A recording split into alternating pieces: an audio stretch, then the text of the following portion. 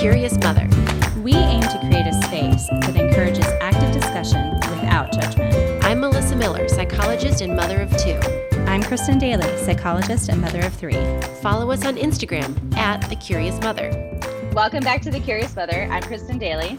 And I'm Melissa Miller. Kristen, what have you been curious about?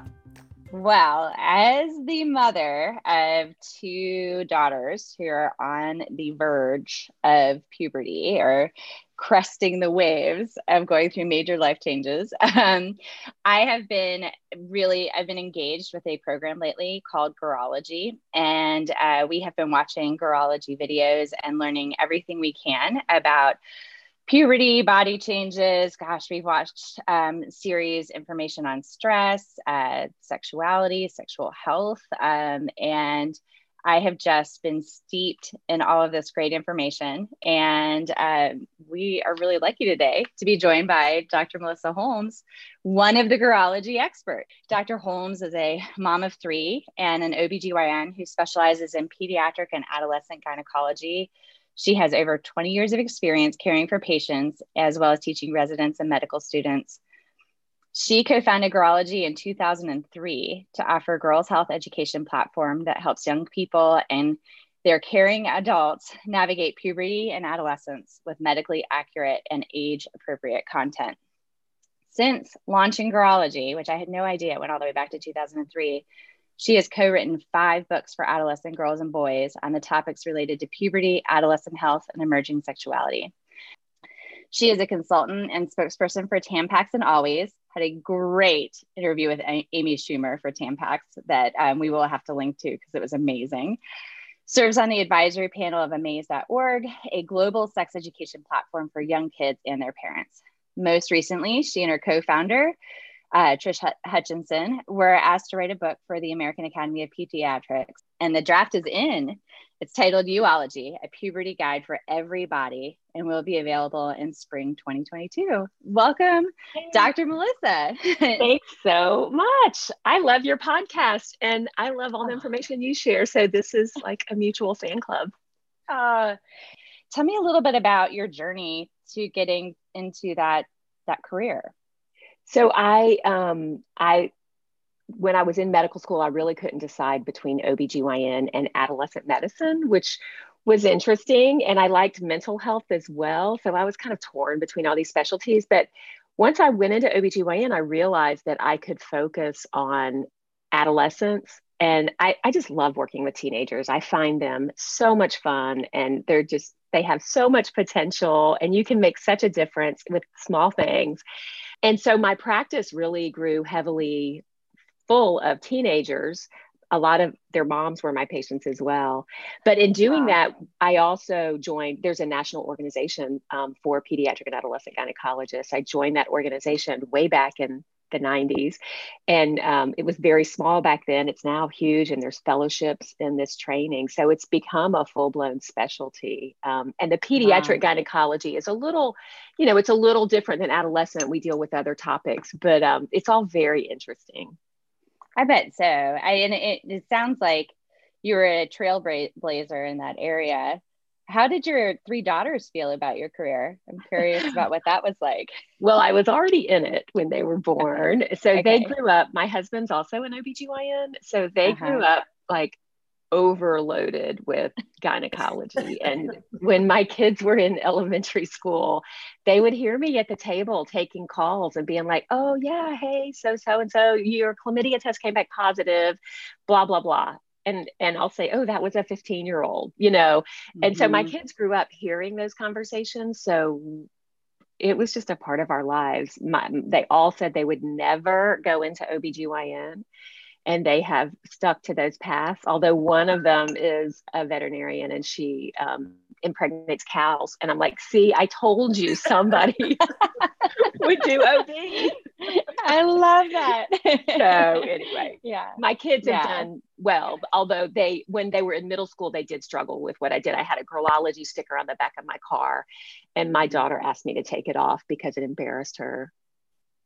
Yeah, I have struggled with the fact that I have my 12-year-old is just thrilled by all of the Girlology content and just thinks it's amazing. And, she just loves all of it. And my 10-year-old is incredibly resistant. Like I've even bought her lunch and sat her down and said, like, we'll just explore some of the content. And she runs screaming from the room. So what do you think's going on there? Why is there so much fear or concern about learning about bodies?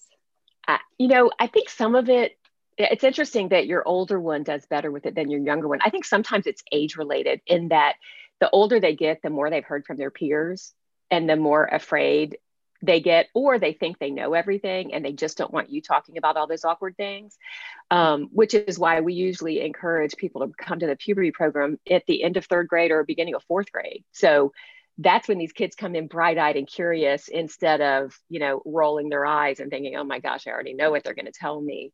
So that's one thing. But I also think every kid is different. And some of them, are wide open and interested in science and things like that. And then others are like, this is nothing I want to be a part of. I don't even want to think about it.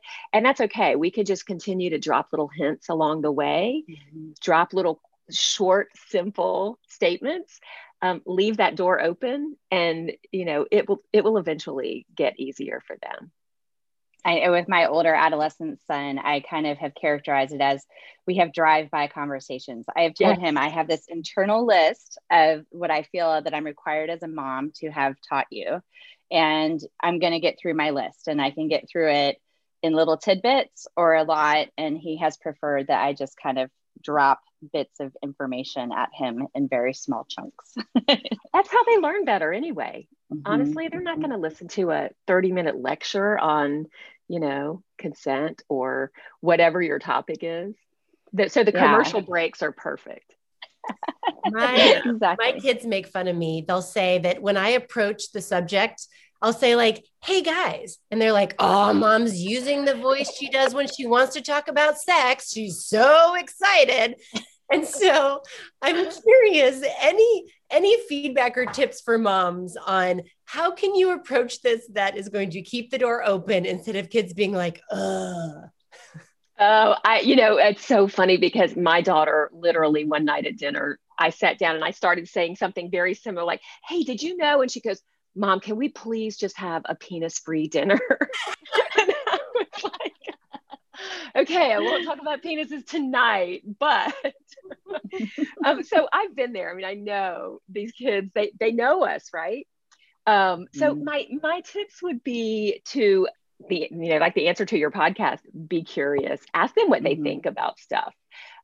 My youngest is now 15. And so we're having a lot of these more advanced conversations now. And when the song WAP came out, I mean, that was a big one for a lot of teenagers and parents to try to navigate. And so I just, instead of saying, oh my gosh, I want you to know this, this, and this, I just said, what did you think about that? And we had a great conversation. So I think as they get older and they're more capable of expressing their opinions and they want to express their opinions, it's a perfect time to let them and just ask them, or, what happened with this kid on this show, or what does this song mean? I mean, I think those are good ways to bring it in without being the lecturer. I do. I'm a big fan of the, what does this song mean? Especially, I can't help it. I always tune into the lyrics. It's just the way that my brain operates. And so I will hear things and I'm like, are you hearing this too? Yeah, that started for me when Sexy Back was on the radio. My kids were like middle school during that, and they loved that song. We'd hear it on the way to school, and it talks about bondage. And so I'm like, do you have any idea what this song is talking about? It's like, I'll be your slave and all this stuff. So we had to have those conversations. Yeah. And you mentioned also conversations about consent. Tell me a little bit about what that has looked like in both the programming and even in your own parenting. So, our initial program when we started Girlology, it was all about puberty. And then those kids aged up and we added reproduction. And then we kept getting requests for more and more content. So we do work with some schools, my own kids' school. And so we have other classes that go into the topic of consent. I feel like that's a lot to put on kids learning about puberty, which is why we separate puberty from sex. And when we talk about the science of reproduction, we introduce consent in one very simple way, and that is common, the frequently asked questions. And one of the questions we get almost every class we teach from these, and these are fifth graders, is, do I ever have to do that? Which is a really good question for a young kid to say, oh God, do I have to do that? Yeah. And that's where we introduce consent. It's like, if you don't want to do it, you don't do it. And here's why it's so important. There are laws that protect people. You have to be a certain age to even be able to say yes. Both people have to say yes. It's not something someone does to you. It's something two people decide to do together. And that's so important. There are laws about it. So that's just a very simple introduction to consent. But at the same time, I think there are even better ways to introduce consent when kids are even younger, like giving them options on how they show their affection to people. Like, remember when your parents used to make you like kiss Uncle Joe, and you're like, ooh, I don't want to kiss Uncle Joe. But we did it anyway because our parents were like, oh, kiss that, give Uncle Joe a kiss. We don't have to do that anymore. We've learned, that we can do better by our kids. So we can say, yeah, if how do you want to say goodbye to Uncle Joe? You want to give him a high five? You want to give him a hug? And that's giving them autonomy, right? They have some agency over how they express their affection. And at the same time, we can start asking them like, hey, can I give you a hug? Not with our own kids. We kind of know when they're leaning in for a hug, we don't have to say, oh, can mommy give you a hug now? I mean, that's like, I think taking it a little far, but there are people who would disagree with me. But I do think asking before we touch people is super important, and modeling that behavior when they're young introduces consent in a whole different way for them. I love that. I love the idea of not making someone feel guilty or bad for not giving the affection the other one wants. But I do hear, so, my kids are close with their grandparents, and that generation is like, but that's rude. Any tips for us moms to manage the older population? Yeah. And I do think that's hard. I think it's just a matter of explaining to them that we're trying to teach our kids to stand up for their own bodies and to decide for themselves instead of letting other people force them into being affectionate. And I think they understand it. I mean, so, the kids love you, but let's let them start making some of these choices because they're growing up, and we want them to be able to stand up for themselves in other relationships. So there's no safer place than with your grandparents or your family to learn that. And if you can get the grandparents on board, like recognizing that they're helping establish this safety behavior and helping their grandchildren learn it, that might make it easier for them. How did you get linked up with Trish? Because I have to say that the videos that you have for the Girlology online content, I have been known to maybe, especially there's the one video where you explain really eloquently ejaculation and talk about the necessity of picking up snacks for the sperm. Maybe have watched that a few times with friends over glasses of wine because it is so great. You guys make to me like this amazing comedy duo. How did you get linked up? It's hilarious. So Trish was in the practice that my children went to, but she was not my pediatrician. But one day I had to see her for an emergency, and she came in and she was kind of quick and done. And before she left, I went, hey, I just want to introduce myself. I'm Melissa Holmes. I'm the OBGYN across the street. We refer patients back and forth. And she's like, yeah, I know who you are. And that was that. And I was like, huh. No, I was offended. And so about 6 months later, I got a phone call from her. She called me emergently out of a meeting, and I got on the phone and she's like, hey, I'm pregnant. And I went, okay. And she's like, well, what do I do? I said, well, who's your doctor? And she said, well, I want you to be my doctor. And so I was like, okay. So she became my patient. And honestly, I misjudged her the first experience because she was obviously having a busy day, like we all do, right? So she became my patient, and in the exam rooms, I could hear her and her husband giggling all the time and just laughing. And my nurses thought they were like their favorite couple, and we just became friends. And we started we lived in the same neighborhood. We started going for walks together, and we both just really started commenting on how many parents ask her to talk to their kids about puberty, and how many parents asked me to talk to their kids, like, can you tell her never to have sex, or can you tell her, about her period? And we just jived on it. And she's funny as can be. I mean, I'm creative. She is hilarious. And so it's just a good match.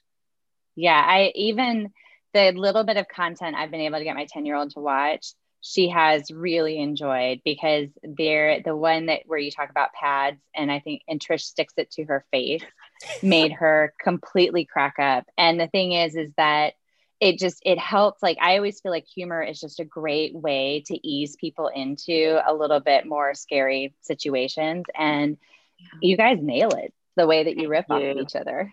Well, we've been doing it for 17 years. I mean, so I will say it took us about 8 or 9 years to get the puberty program just right. And then we trained other doctors across the country in our curriculum, and we actually give them the same jokes. And we tell them, like, we have made all the jokes that flop.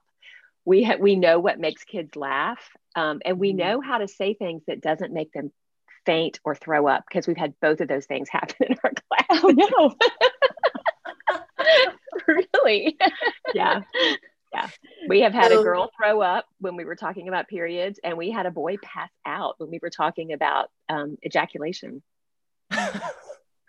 We should mention here to all of our listeners that there is also Girlology, right? And if you are interested in getting in the class, I would suggest knowing in advance. I will say we have only gotten on waiting lists for Girlology because it is so popular in Charlotte. It is really hard to get into. So, well, let me tell you some good news. It's available on demand now in video form, just like the girls' puberty classes. Oh, that's fantastic. So if you go it's on the Girlology website. We don't have a Girlology website. So if you go to Girlology and in the search box, just type Girlology, you'll find it. And fantastic. And it's half the price of the in-person classes, and you can watch it as many times as you want. And how do you suggest doing this with your kids? Is this something that you definitely think parents should do with their kids, the kids should do on their own? So we created them to be done together. We think that was one of the magical things we did when we started Girlology, was that we wouldn't do the classes just for kids, because we were very selfish. It was a time thing. Like, I knew that the parents were all going to come to me and say, well, what did you talk about? And what did they say? And who asked what? And I'm like, everybody come on. You can see what they ask. You can hear what we say, and you can answer the follow-up questions. So we continued with our video format. We continued to make it intended for parents and kids to do together. We actually have an activity book for both programs. So there are about 7 to 10 segments, depending on which class you're doing. They're all bite-sized, like 5 to 6 minutes. And then after each segment, you can do an activity to reinforce it, or you can power through all of them and use the activity book whenever you want. We have heard that a lot of the parents of girls are watching the classes together, and a lot of the parents of boys are watching the first 2 together, and then the boys just disappear with the iPad and watch the rest of it on their own, which is funny. So I guess just however your kid wants to do it. I can totally imagine. My 16-year-old, we were saying the other day, I don't believe we've seen him naked since he was 7. And, he is so intensely private that I had to do the terrible, like, to me, the thing I didn't want to do, which was just give him a book. And because he's intensely private. He does not, I can imagine him not at all wanting to watch content with me. Whereas my daughters, we settle in, like we binge watch it. Well, my middle daughter and I, it's great. I mean, I take her to the office, so we have like private space, and we order lunch and we just watch episodes. And it's fun to zoom through the content too, because there's like, I'll be like, what interests you? There's this one on body odors. Do you want to talk about that? Like, and so it's been neat to be able to have like lots of different options. Oh, that's great. I love hearing that. With schools being so disrupted and kids being even more socially isolated, one of the concerns I've had is this normal developmental piece of learning how to have relationships with each other and your body changing, that a lot of this stuff is happening in isolation for some kids. And to me, that kind of creates like even more need for programs that help kids learn about this. We have a lot more just demand for, when are you going to get back out here and do this? Because my kids aren't getting puberty education. And lucky for us, we had started the transition to digital content before the pandemic. And so we already had it for the girls' puberty program. We have created a ton more during the pandemic in response. So we did the boys class, the Girlology class we created during the pandemic. And it's actually, we usually film our classes with Trish and I sitting together. This one was done through Zoom because we were strictly quarantined when we did that. We have recorded our reproduction class, and it's going to be released this month. So we have a little class on reproduction on the Girlology site now, but we actually recreated it exactly as our live class with an activity book that's going to be released soon. And our next classes are on depression, which has been a big request. Which we should get you guys helping on, and consent and healthy relationships. So those are the next classes that are going to be coming out. I'm curious in general, is there anything that in creating this or doing these courses that has surprised you? What's sort of out of the ordinary that we need to know? I think parents in general, the parents who come to us, obviously want to do a good job. I mean, those are the parents we serve. It's the parents who are really doing their best. And so we're not getting the parents who aren't paying attention to this because, naturally. So the parents who really want to do a good job are really worried about, am I saying the right thing? Am I doing the right thing? When is the right time?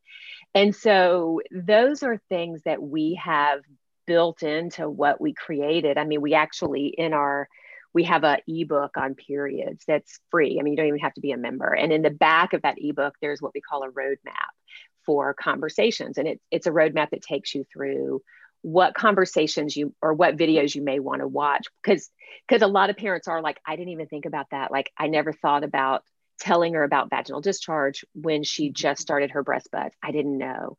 And then the other things are just the good parenting tips. And I mean, yeah, we're medical, but we also get a lot of questions about parenting, and it's become more of an expertise just simply because we've raised Trish and I have 5 girls between the two of us, between our two families. And they range in age from 15 to 26. So I mean, we've been there and done that, but some of the parenting things are what people are asking for the most. And I mean, you guys are helping in that area too. One of the most popular videos on our site is She's More Than Beautiful.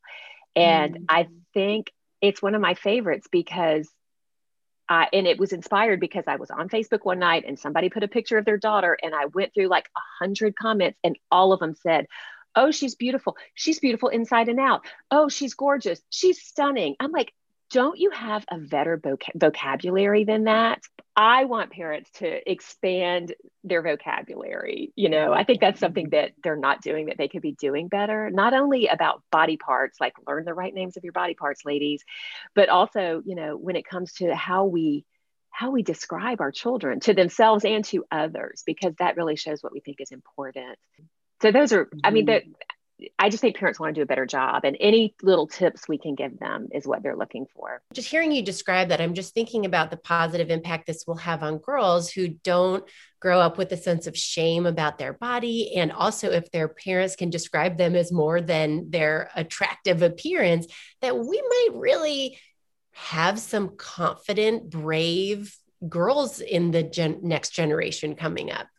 I hope so. I hope so. We were on a call recently with a group in Spartanburg that does a lot of our programs, and they've been doing our programs for years. And the person who runs this whole community organization said, the girls that are now 14 and 15 that have been through all of your programs are so comfortable talking about these topics that, we don't even need to do some of the content we were doing before because they've got it. And that's our hope, is that, we grow up and every year we're adding a little more help for parents to help their kids as they're going through this.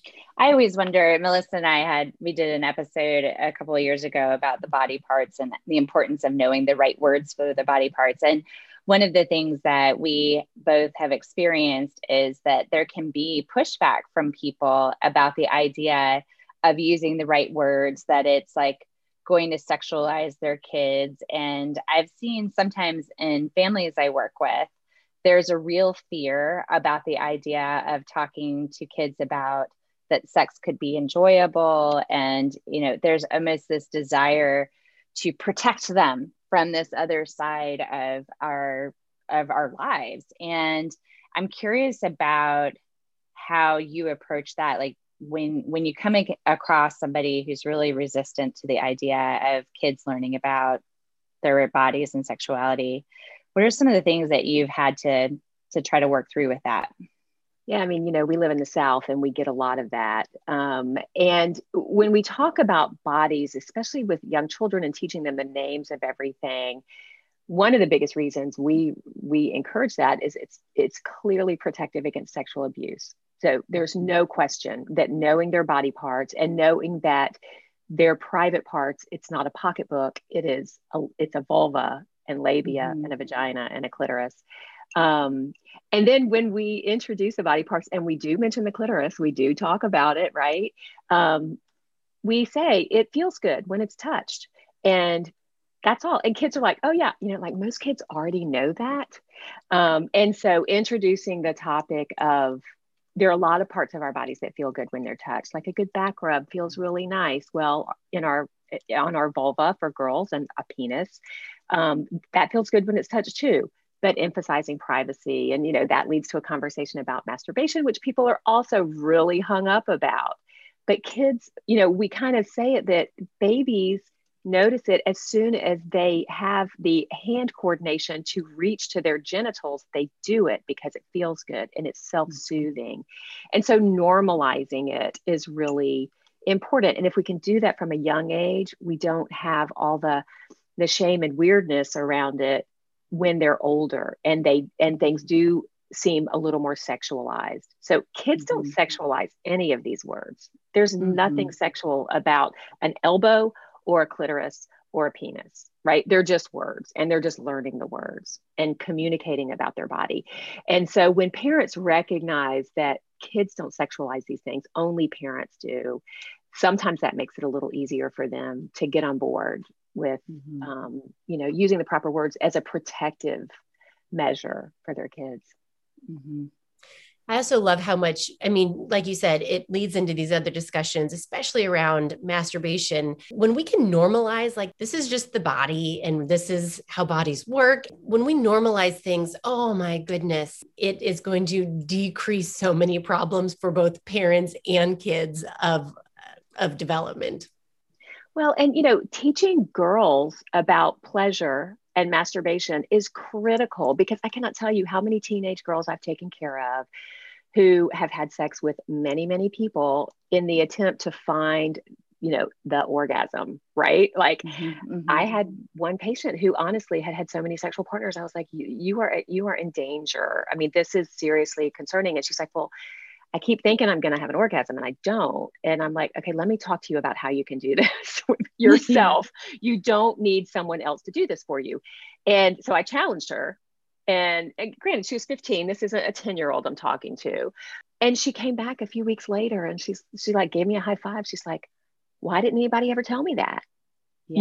So it's empowering. And we are trying to raise a generation of girls who are not taken advantage of, not having sex because they think they have to, not focusing all the pleasure on their partner, but expecting it for themselves as well. Because when they do become sexually involved, it should be mutually enjoyable, right? It's not something someone does to you for their own good. It is mutually enjoyable. And that's a hard conversation to have. It's one of those advanced topics. But if you've been having these conversations all along with your kids through middle school and into, their early high school years, it comes very naturally. So that's, getting on board early is important. When you use the word empowering, I'm thinking about these girls who might be in relationships who have the idea of, this is something that's done to me. I have to do this for him. And if they have the message that, no, this is supposed to be about me too, my goodness, I can see how they might start to think, this isn't a good relationship for me. This isn't working. And wow, that's hugely empowering. I always ask my patients if they're sexually involved, I'm like, do you enjoy it? And, the answers I get are really varied and really disturbing sometimes. And so my response is, well, if you're not enjoying it, what's the point? And certainly there are some girls who are like, well, I want to make him happy, or I want to make my partner happy. But we just emphasize that it's for both people involved. Which We has just have to be never been helpful. part of sex ed before, right? Like, and you're right that how are we as females supposed to know this unless we're talking about it and we understand and we have a message that, yeah, this is what it can be like, and let's figure out how to do that. Yeah. And having more safe places to have that conversation is really critical. So whether it's us as parents having that conversation, or if we designate a proxy, like I told my kids growing up, I'm like, listen, if there is something you ever want to ask or talk about and you don't feel comfortable coming to me, go to Dr. Trish. You know, she's got your back. We're on the same wavelength with our family values. I trust her to talk to you with confidence, and she doesn't have to tell me what you're talking about. I love that. The idea, having other family members or, close friends who, share values, and opening the door to your kids that if this feels uncomfortable to discuss with me, you have somebody else who is happy to do it. Because I think that sometimes that's what I'll see in my role as therapist is kids are really asking questions that are really very normal questions that they don't really have a resource to ask those questions. And sometimes I would say that, that's even sometimes a good benefit of the role of therapy, if you can help them process information that maybe they haven't been able to figure out, but it's even better if it can be a trusted family friend. Well, I wish everyone had a therapist too. It would make life a lot better for all of us. Yeah, I agree. One of the things I think that I am seeing is there's a lot more openness to the idea that having a therapist can be a great thing. And it doesn't mean that there's something broken or wrong with you. To me, it always is, you're searching for greater emotional intelligence. You want to be able to do this better, Yes. And I do think the pandemic has helped us with that, which is wonderful. To go back to the videos for just a second about, I think there's also something that as moms, there's a lot to be learned from these too. Like there's some content that it's like, oh, well, I didn't know the reason behind that, or I didn't know why that's happened, or even the information on like how to wash period panties, right? Like this is important stuff. And so as moms, we have to kind of expect, well, maybe we don't know everything too, right? Like we didn't have great sex ed or body education growing up. So how nice to learn some of this now. Well, one of the things that I think is most important in getting through puberty with your kid is anticipatory guidance, right? So knowing what's ahead and telling your child what to expect next, because that's how we help them enter these phases with more confidence and less anxiety. When we hear back from moms, a lot of them are like, I had no idea that vaginal discharge was an early sign in puberty, not like I always thought she was going to start her period as soon as it started. No, that's not the case. I didn't know that, once she hits that growth spurt, we've got about 6 months, so knowing what to tell your child ahead of time is really, really helpful in their journey. So I love that you said that. I want every parent to think back to the things that shocked them and worried them when they were going through puberty, right? Like I remember some things happening to like, what is happening? Like something is wrong. And even recently in our house, I have a 10-year-old son, almost 11. And I said something the other day about pubic hair. And he was like, what, pubic hair? And so I described it to him and he was like, what? Oh, whoa. I had no clue that was going to be happening. So it was a very funny discussion that I won't share any more details because I'm sure some of his friends' parents are listening and I don't want to. Smart mama. Yeah. Well, and I know that we in our household, we have somebody on the verge, I believe. I think we probably have about 6 months, maybe a year. And so what I have been trying to think of is, what do I do to have like everything she could possibly need? And I will admit, I am a mom who is extra. So like I've kind of run the gamut of, do I buy, all the period panties? Like, and I'm a little worried. Sometimes my kids get a little bit overwhelmed by how invested in how much I want to do a good job. Any tips for those moms who are extra? Yeah, don't go extra on all the period products. Have a few pads, have some of the slender or junior or whatever light tampons. And I would definitely get some period underwear. I am a huge fan, but they're expensive. So only buy one pair and see if she likes it. My daughter wore them for about a year and then was completely turned off by them. So it's, don't go buy the whole, don't fill her drawer. But, I think having a few options is great, but it will overwhelm them. And I mean, it overwhelms me when I walk down the aisle. Get one with wings, one without wings, a small one, a big one, and some period panties. And you should be good for that first period, unless she's a swimmer, and then make sure you have those light tampons on board. Yeah, we have a swimmer and a gymnast. So we've already had conversations about tampons. They're ready in a sense, but then, it's been a pretty big conversation. not to endorse a product, but I'm going to. For myself, I use a subscription called Lola, which is just organic tampons delivered, but they have a first period kit and it's a box. And so it's like you just said, it's a sample of everything. And it has huge instructions and a backpack, like a little pouch that discreetly you can keep it in your backpack just in case waiting for the first time. And so I got this way in advance for my daughter, but I just gave it to her and was like, explore, look through, and they do a neat job of making it feel really special. Nice. Do you still practice OBGYN as an OBGYN, or are you all Girlology all the time now? I stopped my clinical practice 2 years ago, this month actually. So to dive full time into Girlology and creating more of this video content. So I still do some consulting. I still do a little bit of teaching with the medical students, but I'm not seeing my own patients anymore. And one of the things that you have is a lot of really neat props. Like I can actually see your polka dotted uterus behind you. Where do those things come from? Is that something that you have people commission? I told you I'm creative. I sew, I paint, I made them, and I created the prototype of the uterus and the vulva puppet. And then I made the first, 50 of each one. And then we hired a seamstress to start making them for us. So they're handmade in South Carolina. So we have pediatricians, OBGYNs, nurse practitioners across the country that lead our in-person programs. Obviously, they've been on hold during the pandemic. A few are starting to spring back up, but they're very small and socially distanced. But we hope to get back to having the live programs because it really is fun to have groups of kids learning this information with other kids because that also helps normalize it. So we do miss the in-person programs. We are doing some in-person live programs via Zoom as well. So we've got some pediatricians across the country doing those. They do the whole program in the 2-hour time slot. So if you're more into watching it live and being able to send in your live questions, that's an option as well.